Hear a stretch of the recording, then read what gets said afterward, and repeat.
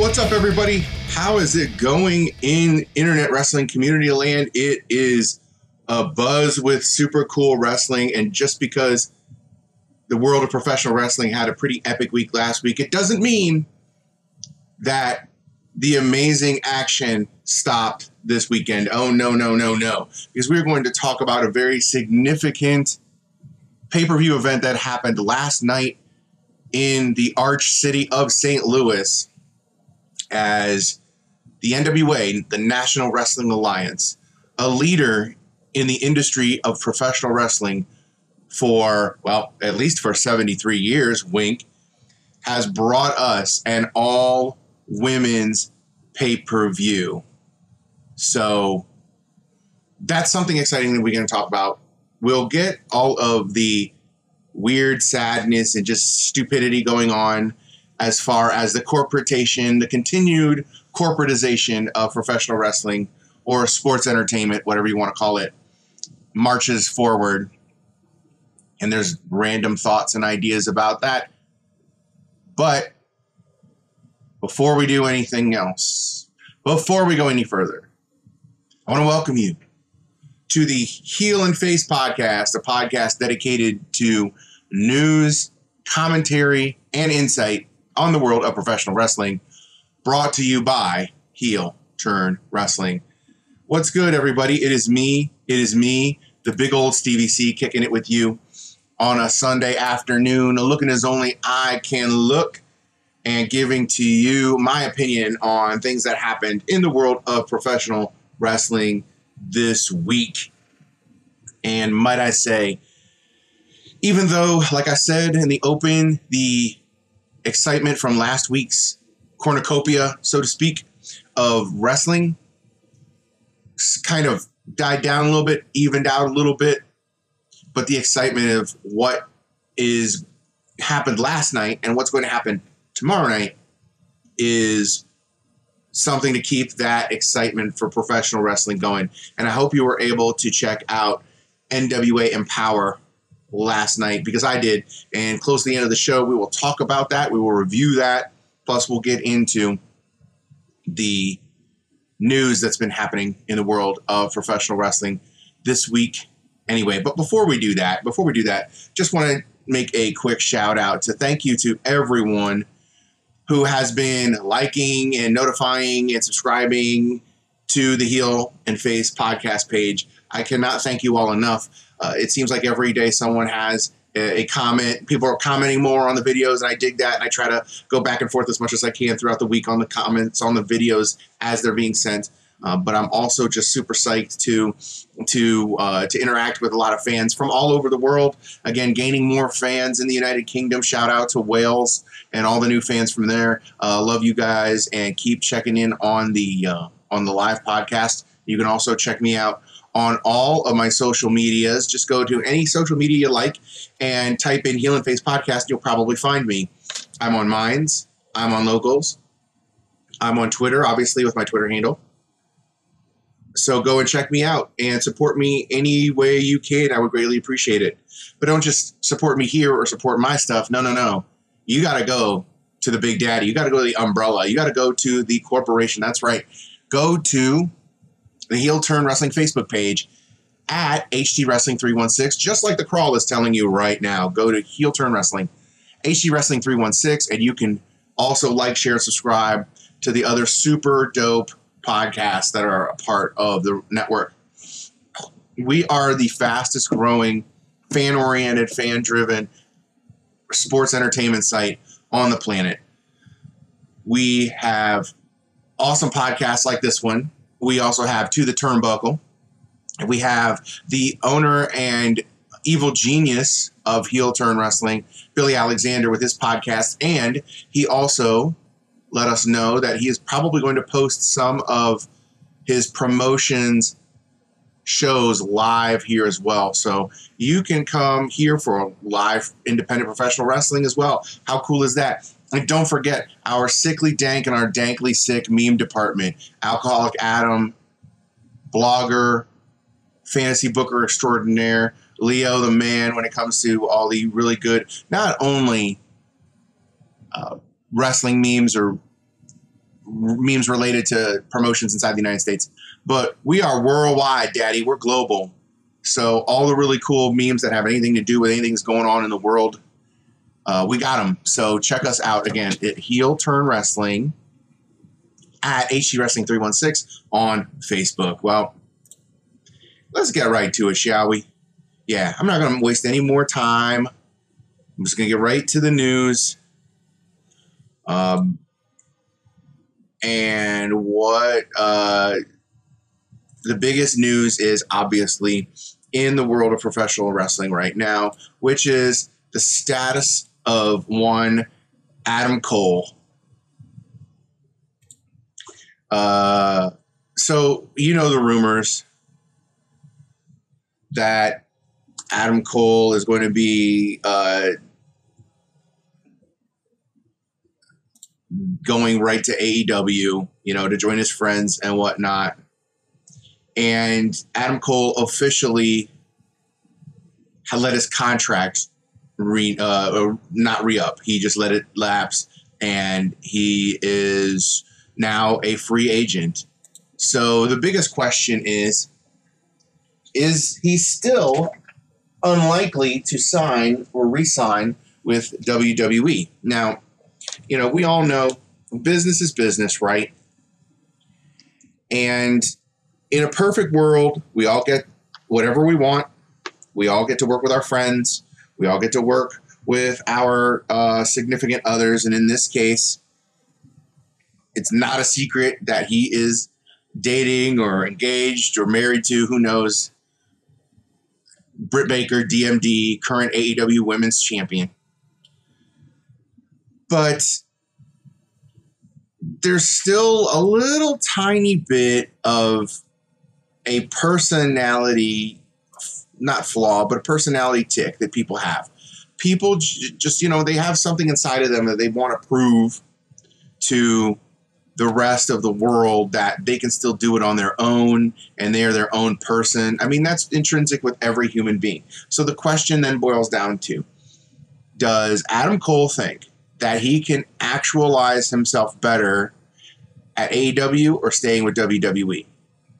It seems like the giant push that he would receive would be straight into the Intercontinental Championship program with Nakamura, a guy, by the way, he's familiar with Bullet Club and Japanese wrestling and all that kind of stuff. So, but is that Adam Cole's best course of action right now? You know, the edict is out there. No more midgets. We also know that apparently he and Vince had about an hour-long meeting at a SmackDown taping. And Vince doesn't meet with guys for an hour. At least not anymore. So for Adam Cole to take that meeting to an hour, it's pretty special. And I'm sure he laid out everything possible for Adam Cole to Vince about who Adam Cole is and what he's all about and his character. And I'm sure Vince gave him the line of, well, they can pay you more, pal. He probably gave it to him. I think it's wishful thinking for a lot of people to hope that Adam Cole does, in fact, go to AEW. And yes, I'm not going to lie. Now with the recent signing of CM Punk and the possible signing of Daniel Bryan in the weeks to come, matches with those two would be very, very intriguing. And they need it. AEW needs star power right now. They made the mistake of signing way too many WWE guys after making the mistake of signing way too many indie darlings. And now they need guys that can elevate the sport to new heights. So if Adam Cole does sign with AEW, there's nowhere else to go but for the AEW World Championship. Or else why bring him in? So he can do more BTE videos on YouTube? I wouldn't be interested in that if I was him. I would stay away from that as far as possible if I was him. Now, here's the other intriguing things. Is that one, Adam Cole got on his Twitch account and basically said, hey guys, I have to be off of here for a while. I'm not giving up this channel. I promised you I wouldn't. I just need to sort some things out. Basically, he said that in a tweet and in a message on Twitch, and somebody screenshotted it and published it somewhere. So he basically didn't shut down his Twitch account. He also didn't say that he was going to keep posting on here either. So the other intriguing piece of information is just 2 days ago, Amazon had a toy reveal stream with Mattel, and that stream featured Johnny Gargano and Adam Cole playing with Mattel WWE action figures. And I think people are putting too many of the pieces together on this one, trying to jam a square peg in a round hole on this one. Because as someone else pointed out on the internet, that Funko Pop just released a Fiend Funko and Pop, and the Fiend hasn't been employed by WWE for about a month and a half now. So are we reading too into this? I mean, who knows?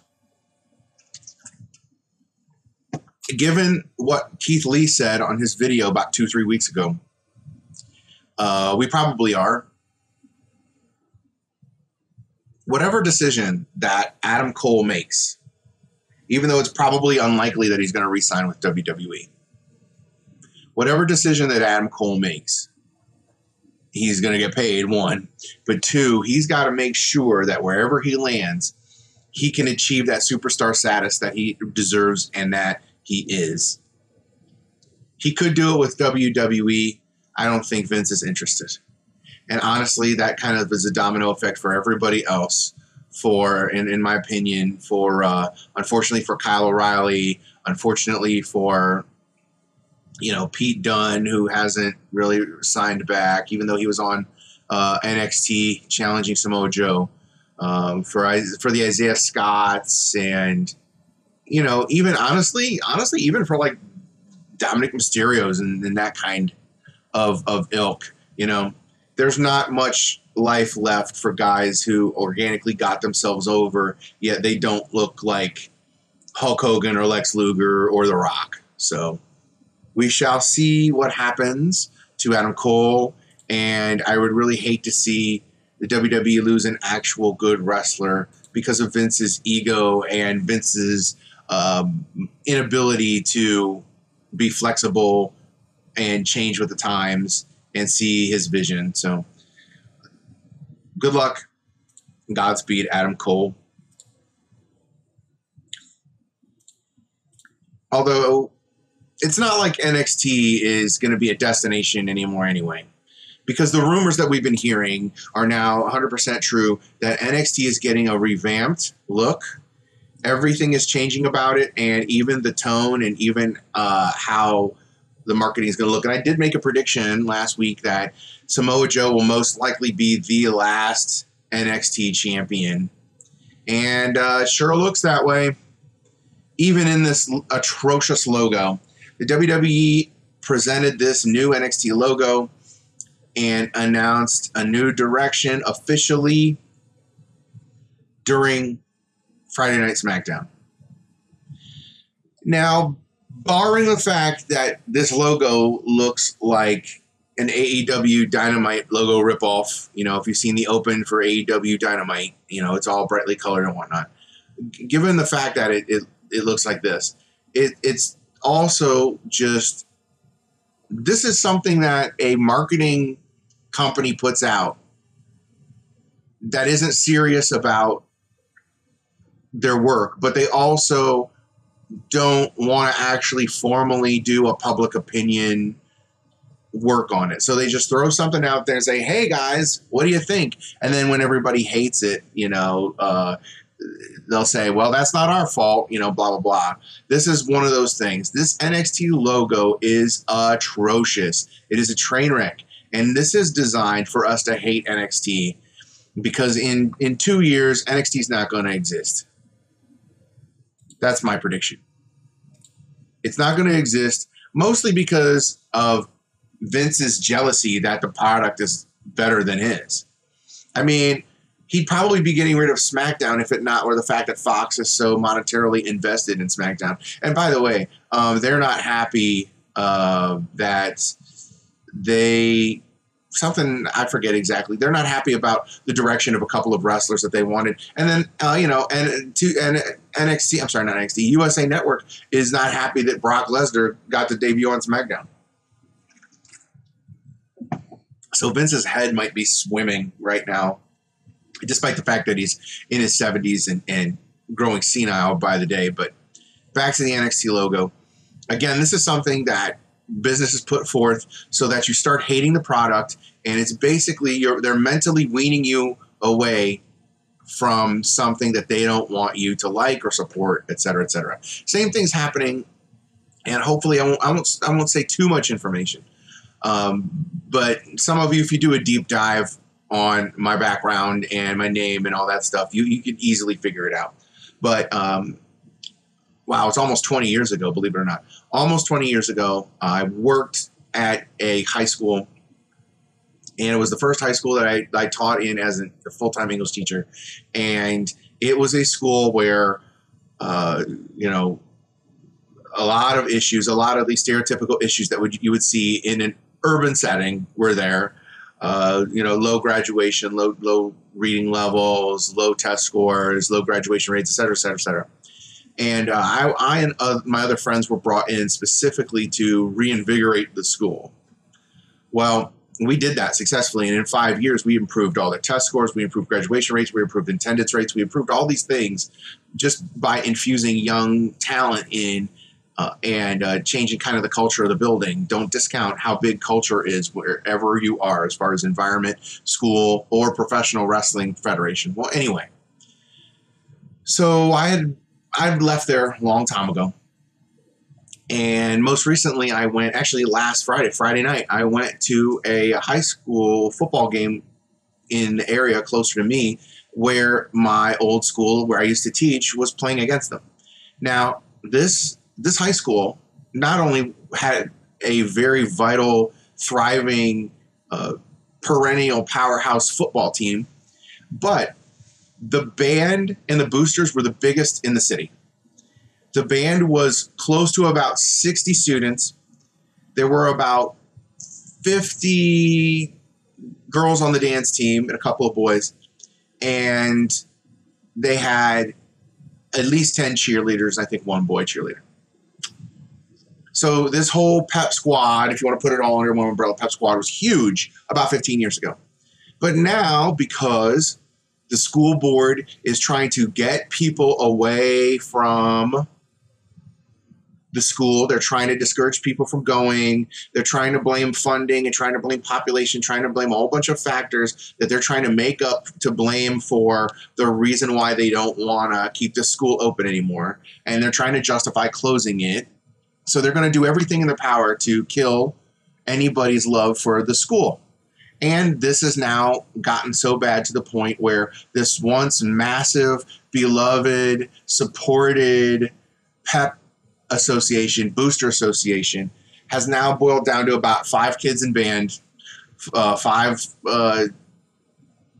dance team members, and like 3 cheerleaders. It was the saddest thing I ever heard. And I talked to my buddies about it, and basically they said, yeah, they've been trying to shut down the school for about 5 years now, and now they just keep finding ways to do it, including decreasing money that they're going to be giving to the boosters and to the band program to keep them afloat. So I say that to say that just like the school and the school district has been weaning us towards shutting this school down completely, the same is true with NXT. Vince McMahon, Nick Khan, they have been weaning us off of NXT, and I would assume in about 3 to 5 years, NXT won't even exist, let alone be the amazing product that it is now. It'll be just basically obstacle courses and training vignettes, and it'll be probably the most boring hour of network television produced by professional wrestling, and that's saying a lot. So here's the logo for one last time, because honestly, I don't want to dwell on it anymore.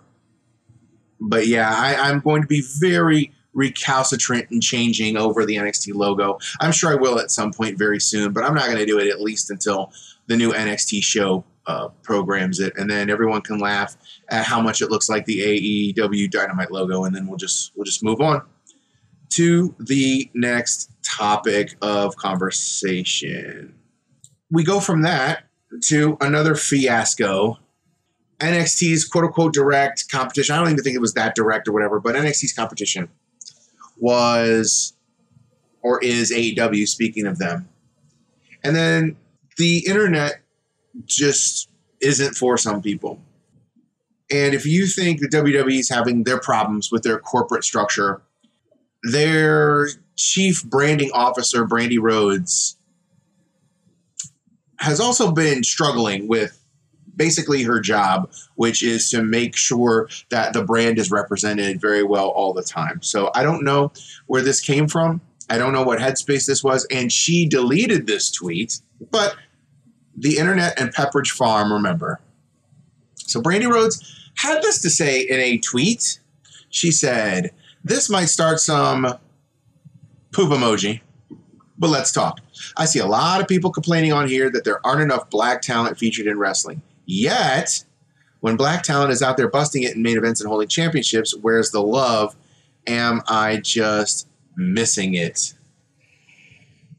Shortly after she tweeted it, she was reminded by Twitter that her direct competition, WWE, has an African-American champion in Bobby Lashley, that the Universal Champion is also mixed race, half African-American. Or no, I'm sorry, half Italian. It's the Usos. That's right. I'm sorry. The Usos, who currently hold the tag championships, are half African-American. And she was reminded that before SummerSlam, 3/4 of the WWE's champions were African-American or people of color. So, yeah. And then, of course, because again, the internet doesn't forget, someone else reminded her that not one of AEW's current champions are people of color. So, yeah, we took a big L on this one. I've said it before and I've said it again. The internet is not for everybody. Twitter is not for everybody, and especially people who are supposed to be the chief branding officer for a promotion that is trying to be the number 2 promotion in America right now. Now I get it. Some people say dumb things. Yes, we all say dumb things. We just talked about last week people saying dumb things, especially in professional wrestling. This is not the first time people pointed out that Brandy's missed the mark when trying to make some type of statement about race and culture, especially when it comes to professional wrestling. This isn't the first time she's tried to be profound and yet was profoundly stupid in the comment, which is why she got rid of it pretty quickly. So I don't know what she was trying to say. I don't know what she was trying to get at exactly when she made this statement, but yeah, she said it. So there you go. There's that.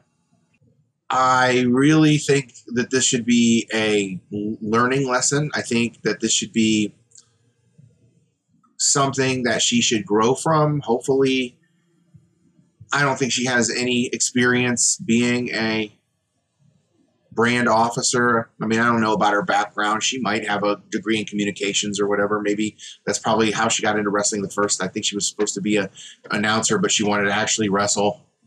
But this is a rookie mistake, especially from someone who's representing a brand. And if she's trying to make some kind of statement, I mean, I guess you can see that she was probably trying to make a statement to encourage more people of color to take a hold of their careers as professional wrestlers. Maybe so. Who knows? This just really came out as woefully inept, ignorant, and let's just put it plainly, a baiting question so to speak. So I would like to think that the chief operating branding officer of AEW next time may be a little more judicious in some of the things that she tweets out, whether she is tweeting ex cathedra from the company's perspective or not. Well, I will say this. One thing to be excited about,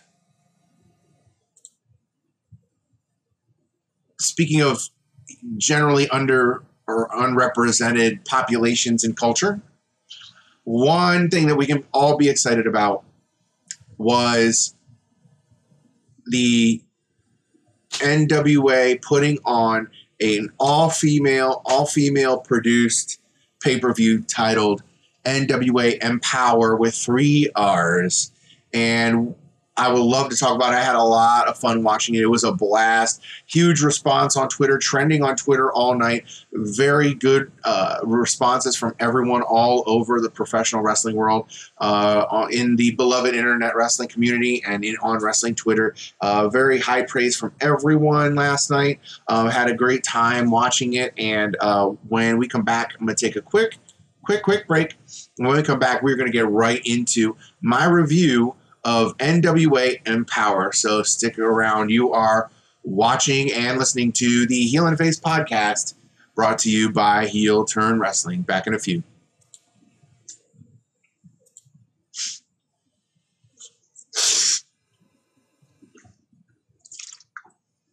All right. Hey, thanks for joining me on the Heel and Face podcast, the podcast dedicated to news, information, and commentary about the world of professional wrestling. And I'm brought to you by Heel Turn Wrestling. And I know you dig us. We're at 100,000. We're at like 104,000 likes and 100 and some thousand subscribers. So if I had one of those applause buttons, I would hit it right now. And I know you love us, and I know you dig us, and I know you want to be more connected to us. Well, I mean, bro, as Matt Riddle would say, you just need to get with our gear as well. Just go to prowrestlingtees.com/heel turn wrestling, and you yourself can be one of the cool kids who buys our merch for our shows. It's that simple. Just go to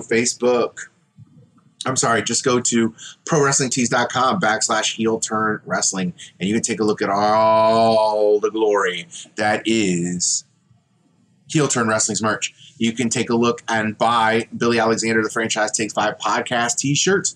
You can rep the brand by wearing Heel Turn Wrestling's logo. Please do, to your local independent show. That would be super dope if you did.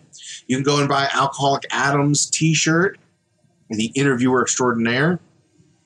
And of course, if you want to go to back to school with that back to school drip, that back to school floss, that back to school ayo, you want to wear the hottest, the drippiest, moistest t-shirt on our site, the Heel and Face podcast t-shirt. Look how clean that is. That is a clean white. You can wear that with black skinny jeans and a belt, and you could wear it with a flannel and blue jeans and Timberlands and throw it back to the 90s. You could do whatever you want with that t-shirt. That t-shirt goes with everything. Of course, all of our t-shirts at prowrestlingtees.com go with everything. So once you order mine, order everybody else's. Do it. All your friends are doing it. It will make you feel good. That is prowrestlingtees.com/heel turn wrestling, all one word. The prowrestlingtees.com/heel turn wrestling. You'll be happy you did. You know, I was happy that I did something last night, which was buy the bundle on Fight. Not a sponsor, but just letting you know that I bought the bundle for NWA Empower and 73. Now, I can't make any guarantees I'm going to watch 73 tonight. I'm probably just going to chill tonight and maybe watch it tomorrow when I have more time, because the Browns are playing tonight, so I'm just going to watch that. Yes, I know it's a preseason game. You know, get off me. But I do want to talk about the most fun thing, the most unexpectedly fun pay-per-view I've seen in a while, and that is NWA Empower. So top to bottom, this was a solid pay-per-view. It was a lot of fun to watch. Were there times that were clunky? Yeah, not a lot of the talent have had the chance to interact with each other on a deeper level, deep enough level to work. But there was nothing really to criticize negatively about it. Just the matches themselves, possibly. But as a whole, extremely well produced. The look was great. It looked like it was an old school wrestling, not indie, but, like a studio show that would have been done like in Georgia Championship Wrestling or Jim Crockett Promotions or Bill Watts or whatever. It had that feel to it, which was pretty cool, and I really did appreciate that. Mickie James came out to address the crowd, to thank everybody, and to show how important women's wrestling is. And honest to God, when are people going to stop telling people no? Actually, you know what? Don't stop telling people no. I'm glad that some numbnuts in WWE corporate, quite possibly Stephanie McMahon herself, said women's wrestling doesn't draw. I'm happy. I'm glad that happened, because then that allows for people to get their crap together and have an amazing pay-per-view, which was really sad because I really was expecting the Mae Young Classic to become, or at least Evolution to become, a thing. And WWE blew it, and WWE's loss is NWA's gain. So let's talk about it specifically then. Let's just go match for match and go from there.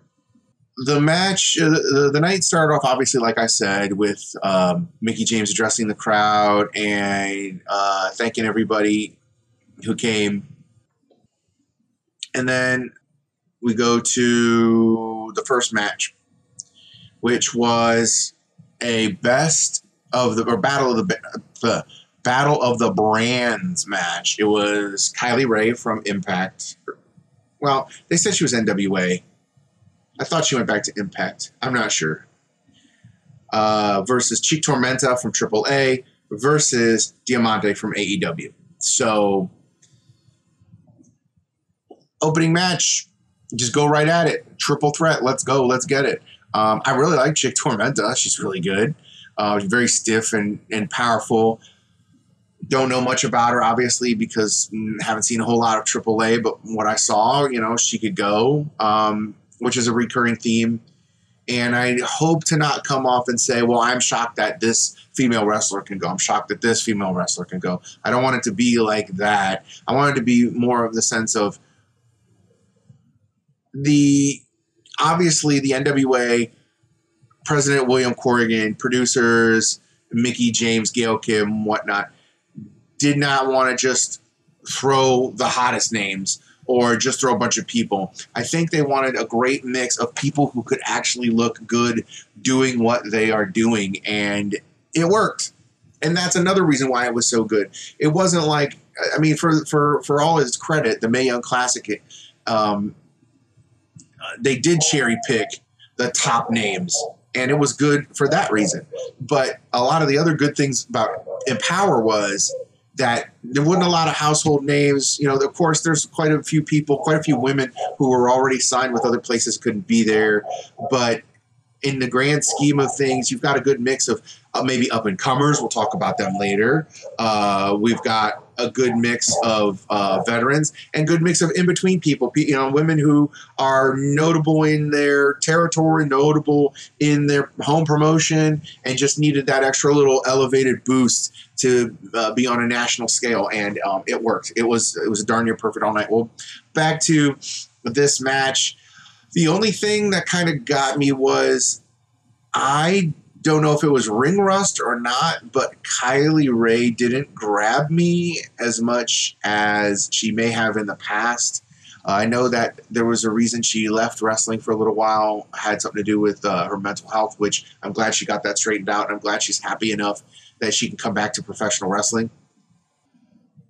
Interesting, wrestling exchanges, Kylie Rae's being the positive one, Chick Tormenta and Diamante are kind of Diamante are kind of being the heels, which is how they worked. It was good stuff. The beginning was the 3-woman lockup, the knuckle lockup in the beginning, and then Chick Tormenta breaks it, comes off, shoots into the ropes. Hard hitting action. They didn't avoid the heels fighting each other too. Chick Tormenta and Diamante got it mixed up pretty well together, so that was good. Kylie Ray coming off the bench, so to speak, to do her spots and get the crowd fired up. Diamante put Kylie Ray in the Three Amigos. Overall, it was a good match. It wasn't fantastic. It had some issues, but they knew what they were doing.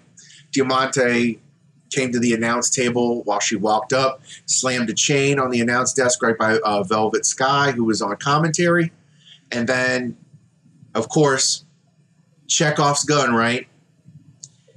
Diamante used the chain, but not the way you think. She threw it in the ring to distract the referee. As soon as the referee's back was turned on Chick Tormenta, Diamante got Kylie Ray and finished her off for the 1, 2, 3. So the winner of the Battle of the Brands was Diamante. And I do want to point out, this is another place where you can have interesting spots and different things that happen.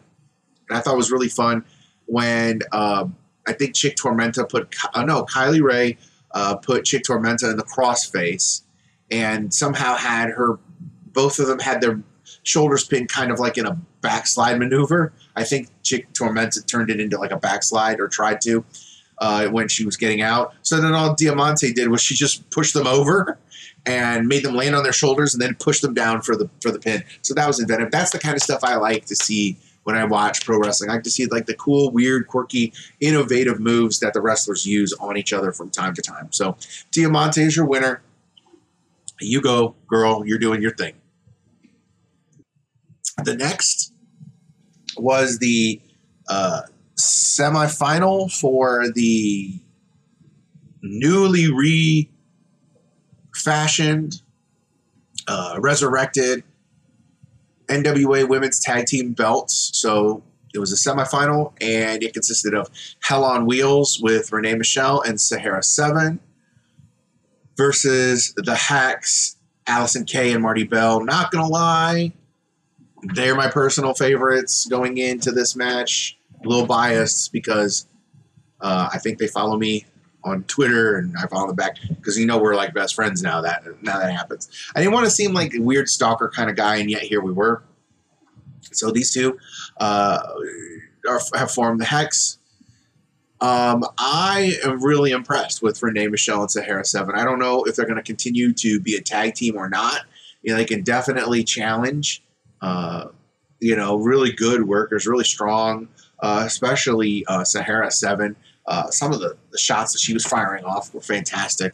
There were a couple of, semi-clunky spots in it, but I don't think it took away from everything. I think there was a beatdown of Marty Bell that didn't look great, and it looked like they were telegraphing some moves too, especially some of the strikes and some of the punches. But it never distracted me from the ultimate goal, which was to get the Hex to be your winners. The Hex pulled off their finishing move. I believe it's called the Hexecution. Great match all around. I enjoyed it. It was.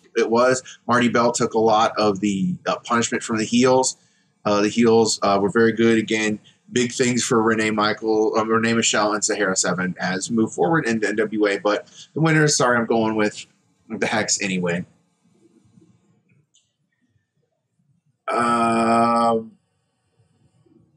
Then the other semifinal match was very entertaining, a bit surprising from what I heard when I was doing more research about it before I bought it. There's some familiar faces. So this match featured two AEW stars, Red Velvet and Kylan King, teamed up against lock up your sons, hide your husbands. That's right.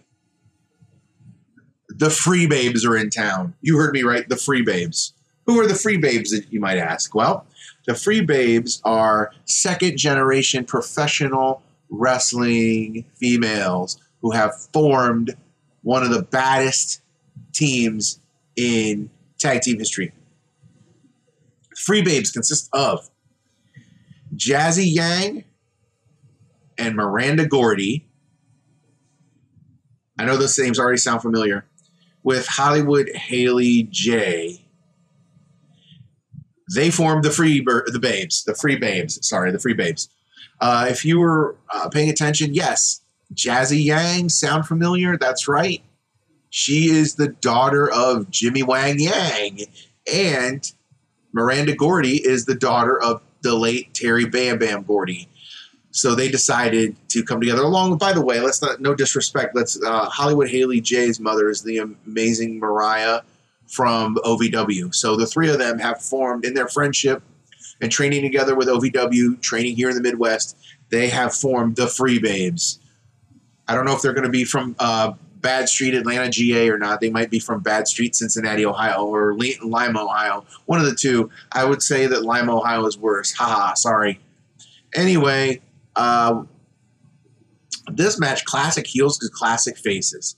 And I'm going to bring up a point here that is probably going to sour me with AEW fans, and I am not really caring. Again, I try to give the hot takes, and I try to give my honest opinion on the show, and we'll see how it goes.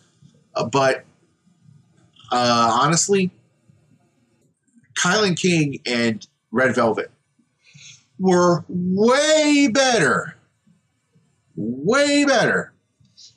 on this pay-per-view than they've ever been in AEW. And I floated this out there again. I caught a little bit of heat on Twitter, and I'm going to catch heat probably now. I'm going to reiterate what I said on Twitter, which was, it seems like in an oddly interesting twist that the AEW wrestlers are more relaxed and less botch-tastic when they're not on AEW than when they are. If you would have seen Red Velvet and Kylan King go last night, you would have assumed that they were like 10-year seasoned veterans who have been working together and who have just almost pretty much perfected their craft. A long far cry from the botch-tasticness of AEW Dynamite or AEW Dark.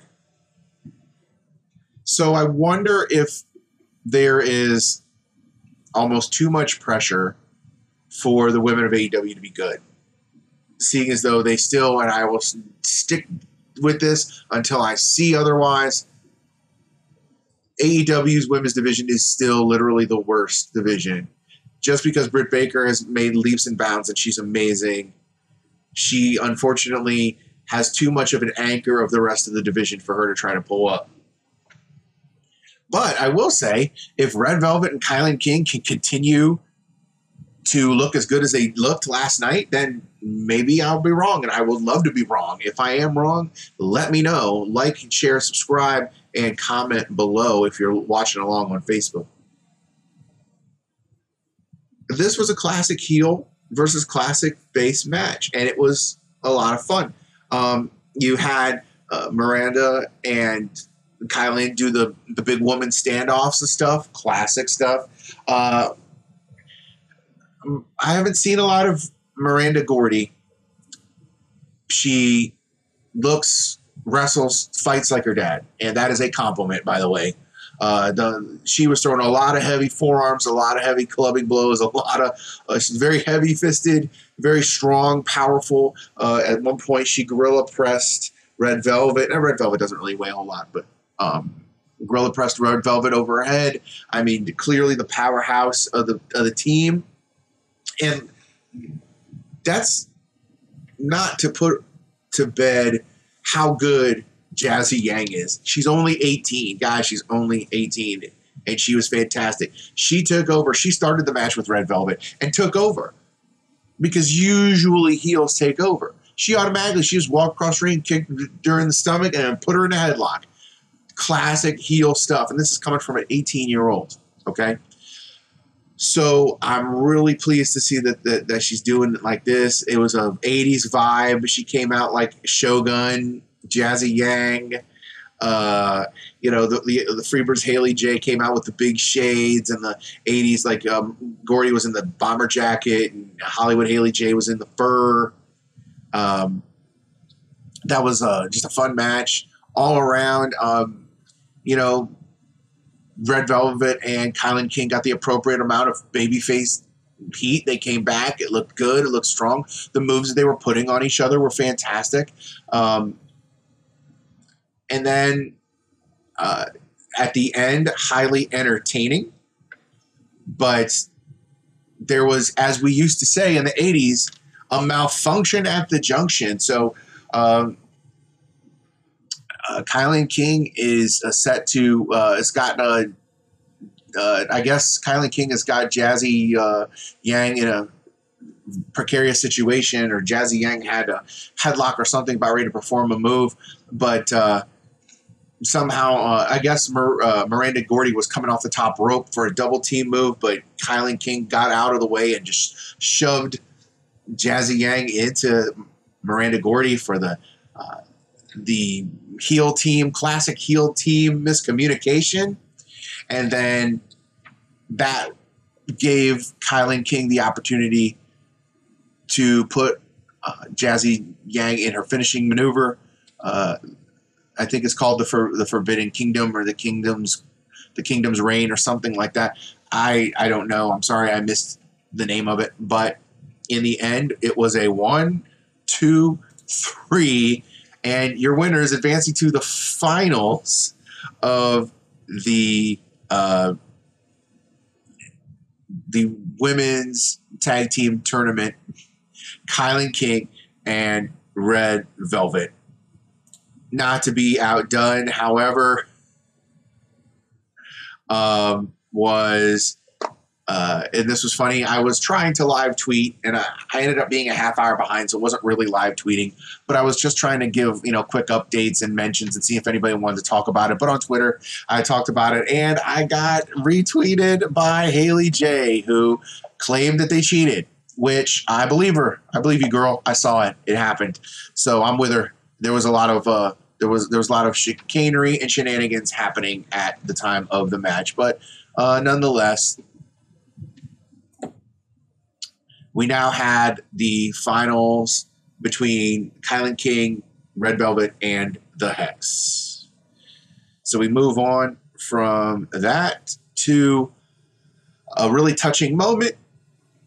We saw Gail Kim return, and she was, very effusive about her praise about how far women's wrestling has gone, and how for her it meant something, and it was very important to her for her to be here. She's honored to be here so she could make up a part of the history of women's wrestling and the evolution of it, because that's where she was.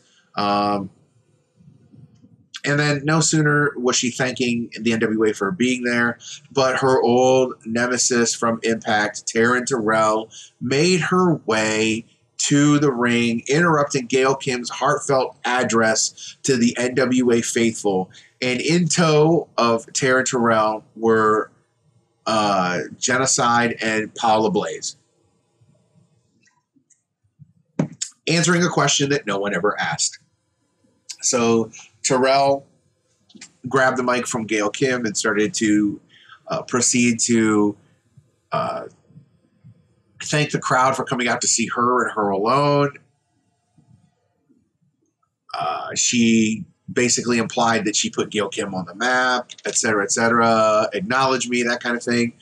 But then, the big shocker, from out of nowhere, boom, out of all people, that's right, Awesome Kong made her way down to the ring. Another longtime rival of Gail Kim's. Well, this looked pretty ominous, because not only were Paula Blaze and Genocide in the ring with Taryn Terrell, but now you have Awesome Kong. So we were praying that nothing happened to Gail Kim, and nothing did, because Awesome Kong laid out Genocide and Paula Blaze. Didn't touch Taryn Terrell, by the way. She got out of dodge quickly enough. And then Awesome Kong grabbed the mic, which she very rarely does.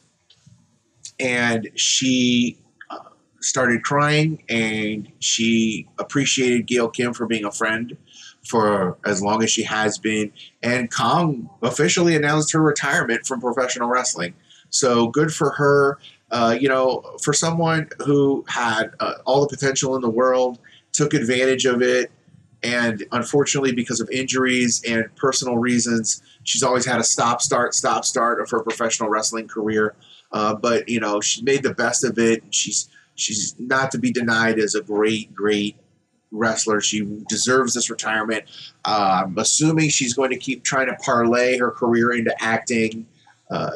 Further pursue that and further pursuing a career as an influencer or whatnot. So congratulations to Awesome Kong. And then they had a nice little hug in the middle of the ring that was really sweet. That was a really nice moment for NWA Empower.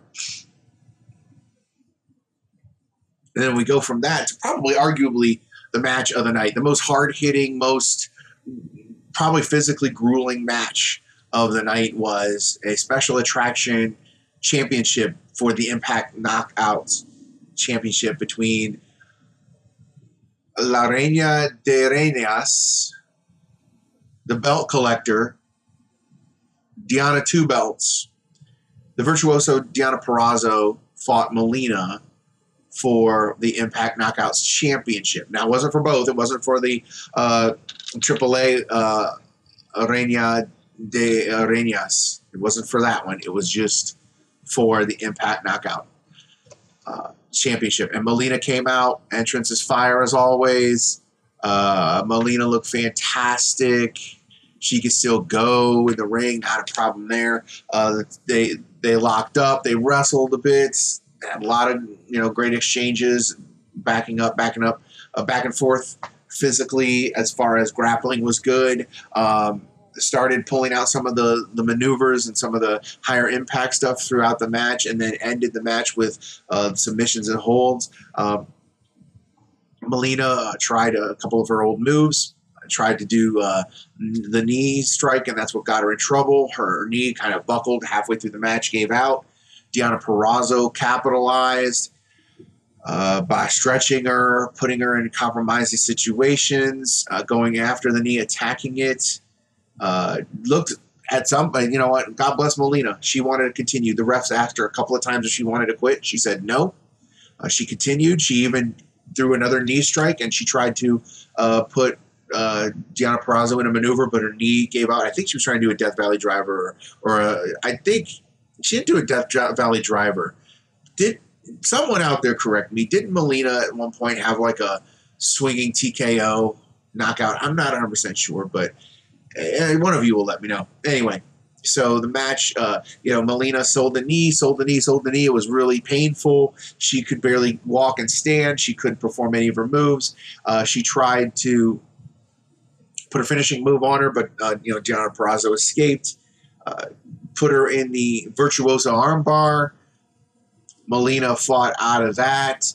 So Purrazzo trapped her other arm, pulled both shoulders back. Melina still wouldn't give up after that. She was inching toward the rope to put her right leg over the bottom rope, but Purrazzo saw that coming and grabbed Melina's leg and just cinched it back over, and then pulled back on the arm that she still had a hold of. So she has her left arm still trapped from the Virtuosa armbar, and the leg trap now pulling it back in like a half crab. And unfortunately, as flexible as Melina is, she definitely had to tap.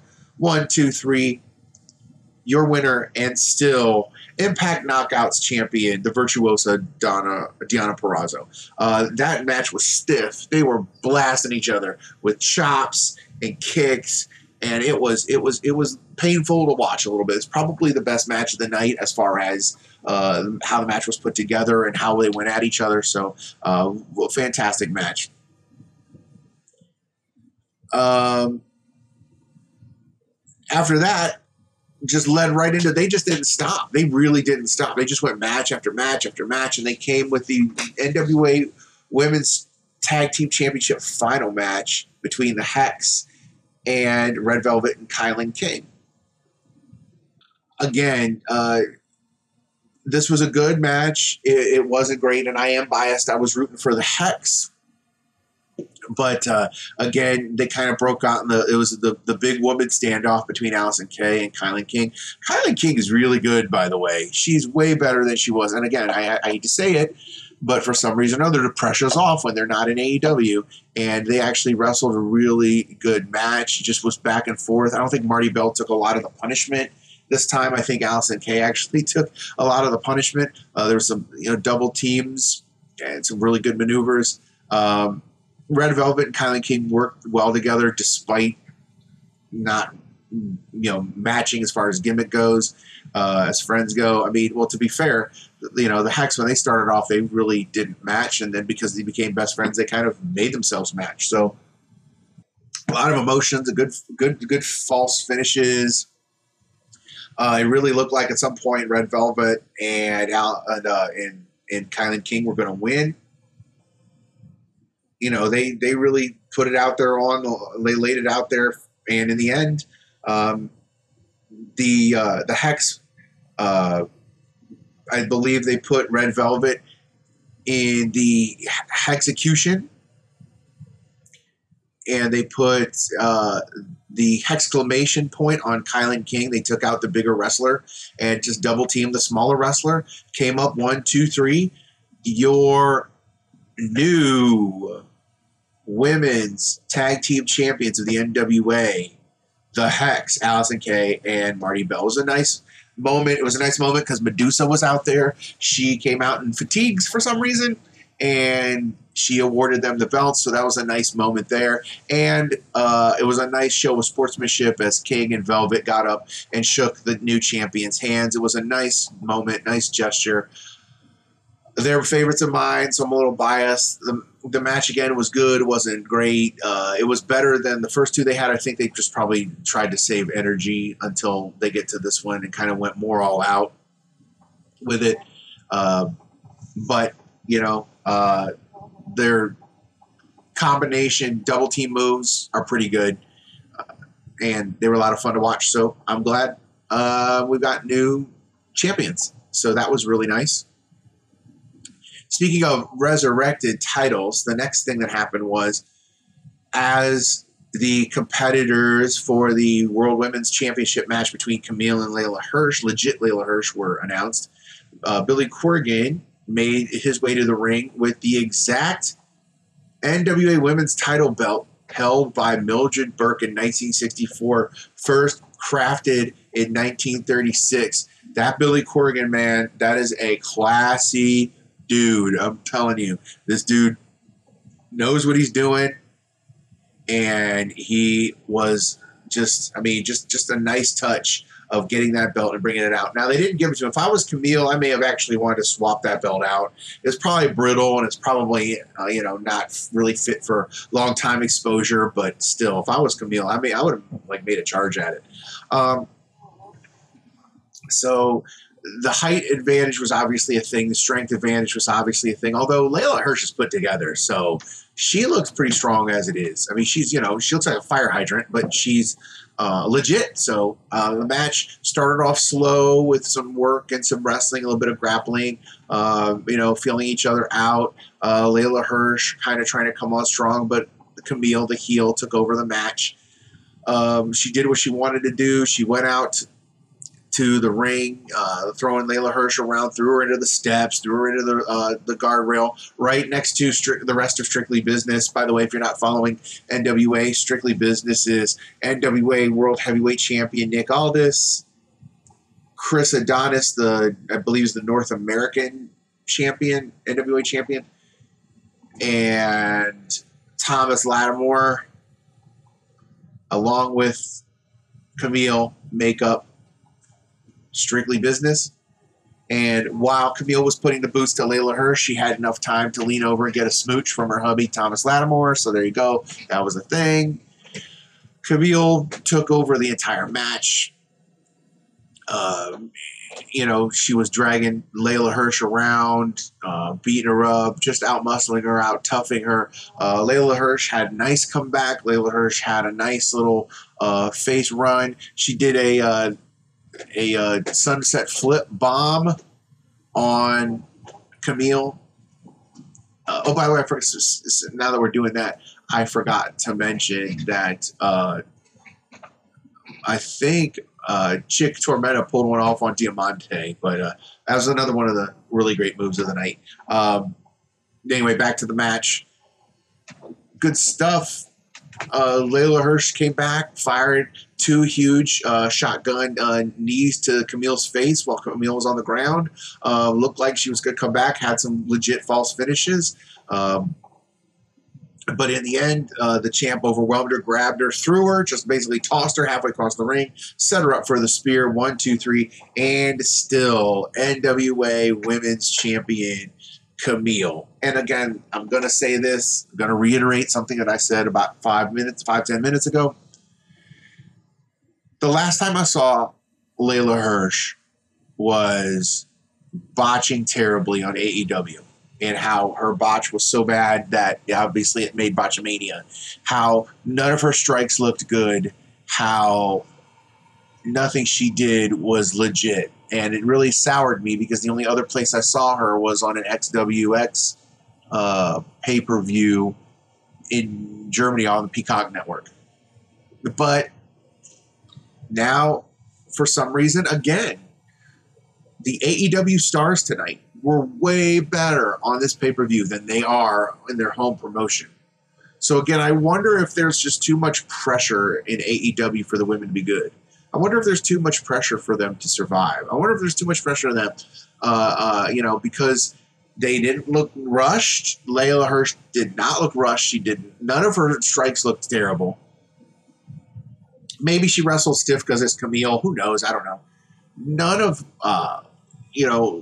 her offense didn't look non-legit. Let's be real. So it's just curious to me, but I'm glad. I hope that Layla Hirsch, Diamante, Kylan King, Red Velvet, I hope they carry this energy, this work that they had over to AEW. I don't want their skills to fall off when they go back. I want what they did tonight to carry over in AEW, and hopefully it'll make the women's division better. And you don't need a whole lot to do that because it still remains the worst one. But again, these women were great. And Layla Hirsch was fantastic. And she really climbed back up the ladder for me. So good for her. Good stuff all around. Great baby face. Legit. Someday she'll win a belt somewhere. Just not her day today.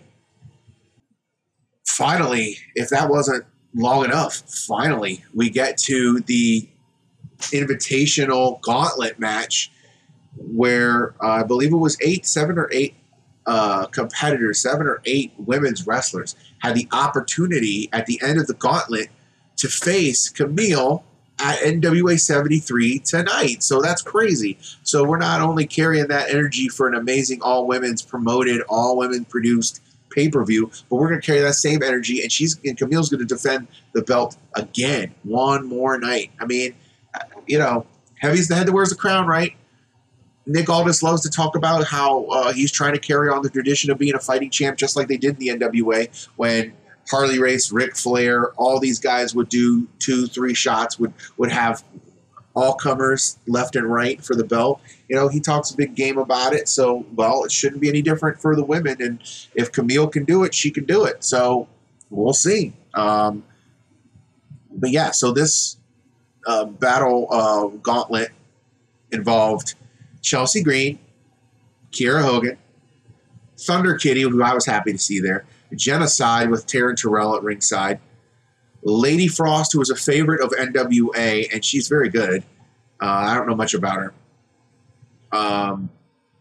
Debbie Malenko, who, and I had to do a little bit of research about this, but Debbie Malenko, trained by the Malenkos, went to Japan to compete for All Japan Pro Wrestling, broke her ankle, came back home, semi-retired from professional wrestling, and now at 40 is trying to get back into it again. And it's not just a favor done for the Malenko family. She legit threw some chicks across the ring. So she's back, and hopefully she'll be back in the NWA as well. You had Masha Slamovich, another indie favorite as far as female wrestlers go. You had Jamie Senegal, the NWA's first transgender, post-operative, fully transgendered female wrestler, accompanied to the ring by cross-dressing, or actually it's a cross-dress, transgender manager Polo Demar. And then you had another person, another female.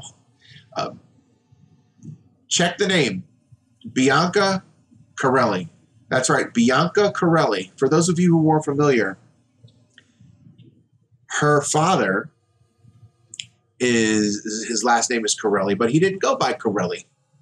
He went by Morella, as in Santino Marella. That's right. Santino Marella's daughter was in this Invitational Gauntlet, and just like Jazzy Yang, she was pretty daggone good for her debut. And the hometown hero, who I fell in love with tonight, the Green Dragon, or the Blue Dragon, Tootie Lynn, all rounded out this gauntlet match. Normally, gauntlet matches are complete messes.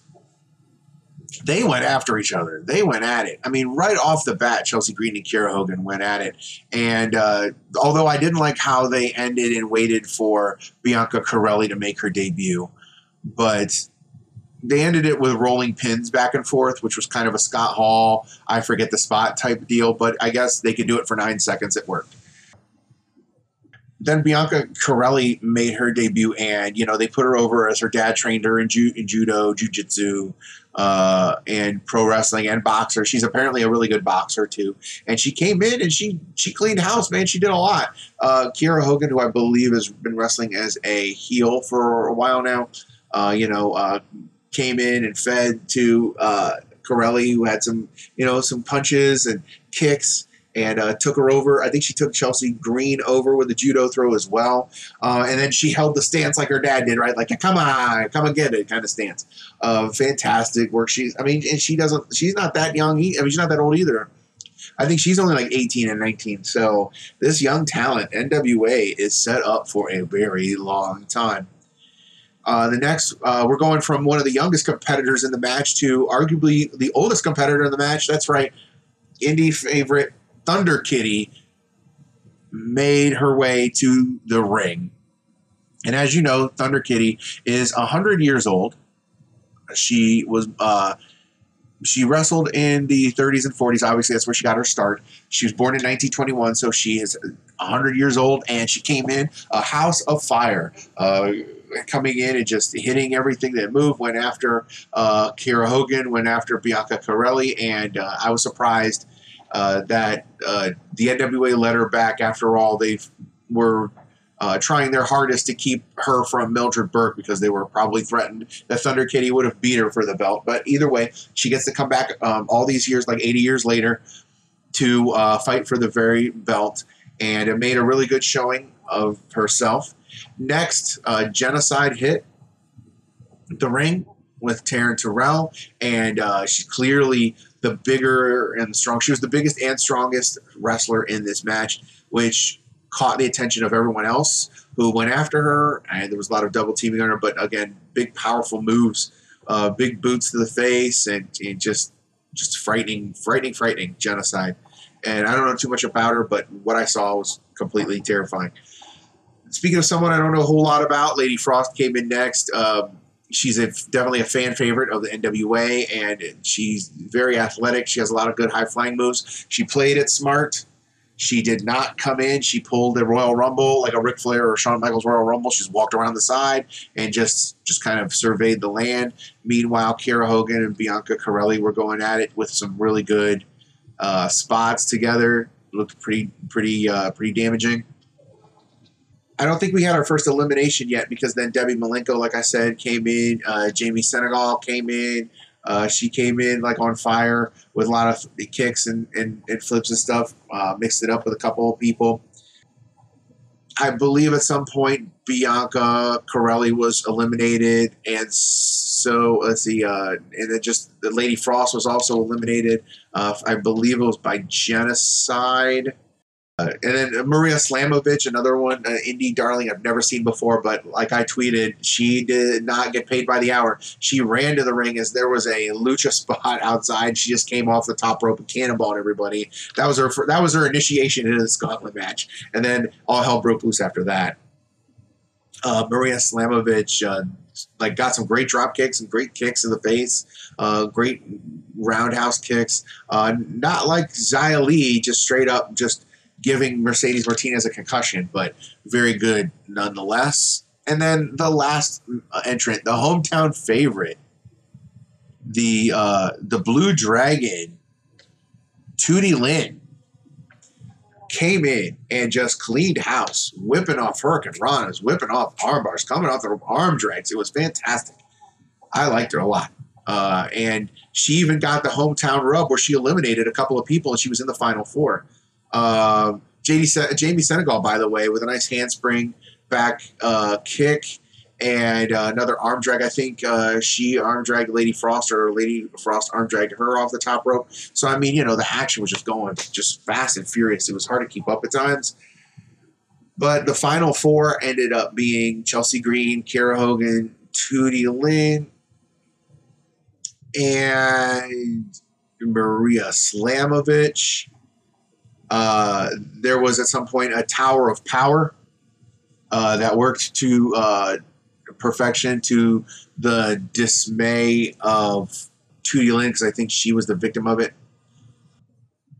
And then Tootie Lynn got a great pin on Slamovich, and both Slamovich and Kiera Hogan were eliminated too. Kiera Hogan, by the way, did a nice thing. Again, this is what we're talking about when we're talking about live pro wrestling, right?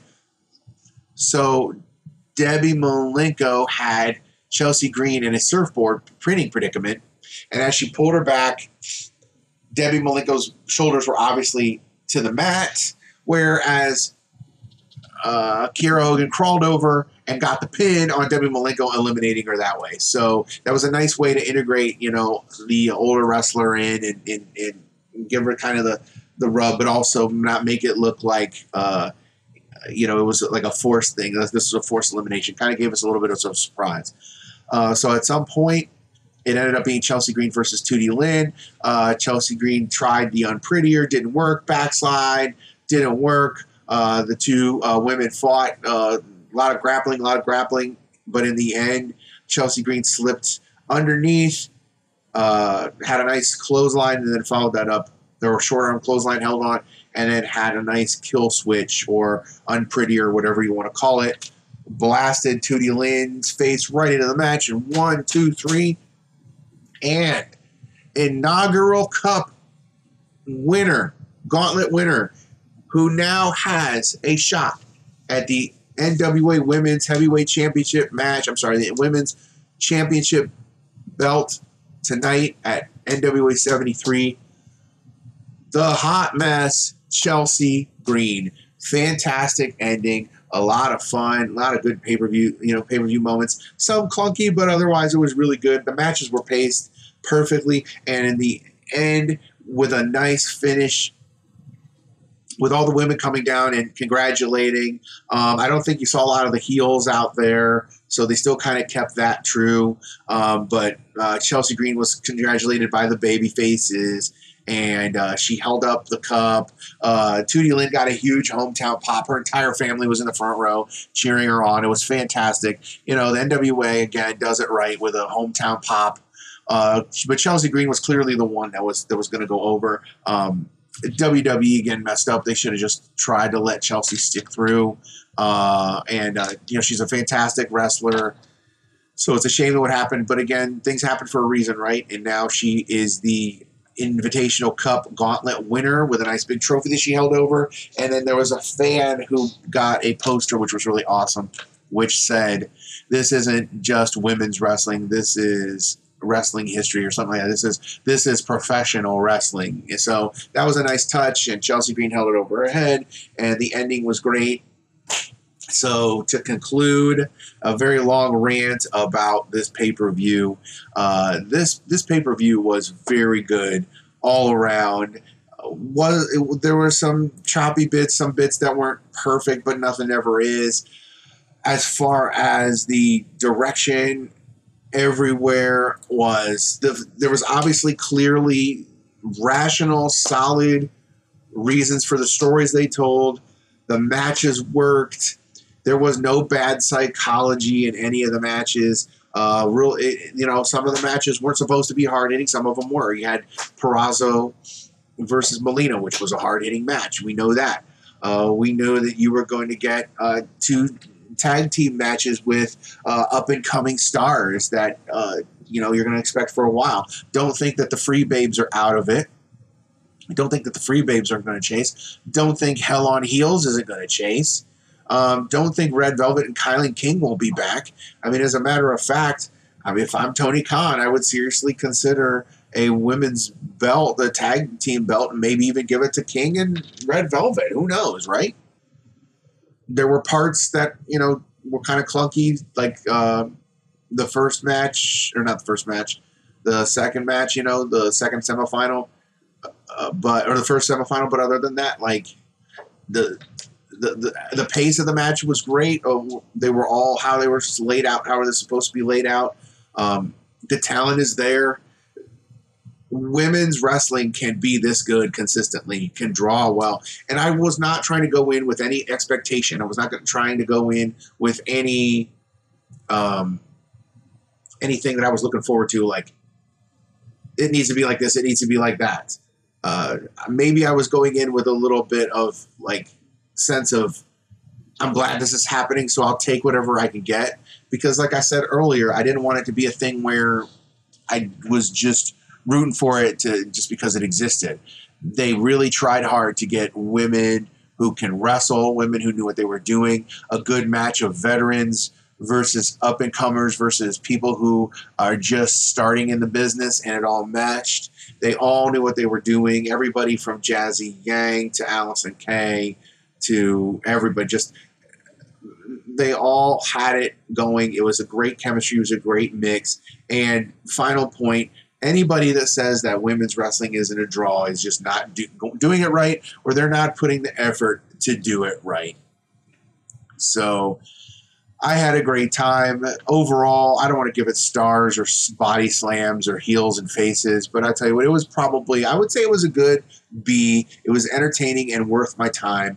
And I really hope that the NWA takes this and runs with it. I hope to see a lot more Empower. I hope to see a lot more women's only pay-per-views so the fans can get what they want. Which, again, leads up to NWA 73 tonight. And if you want my prediction on NWA 73, my prediction is that Ric Flair is going to be there. That's the only prediction I have. Because, let's face it, I should have been, but I really haven't been paying much attention to NWA. I know that the main event is Nick Aldis versus Trevor Murdoch for the NWA World's Heavyweight Championship belt. I do know that there's a tag belt match as well with Kratos and Aaron Stevens. Other than that, I really don't know what's going on in the NWA, and I'm not even going to try. All I'm going to know is what I know when I watch it. So maybe I'll mention it next week on next week's show. I don't know.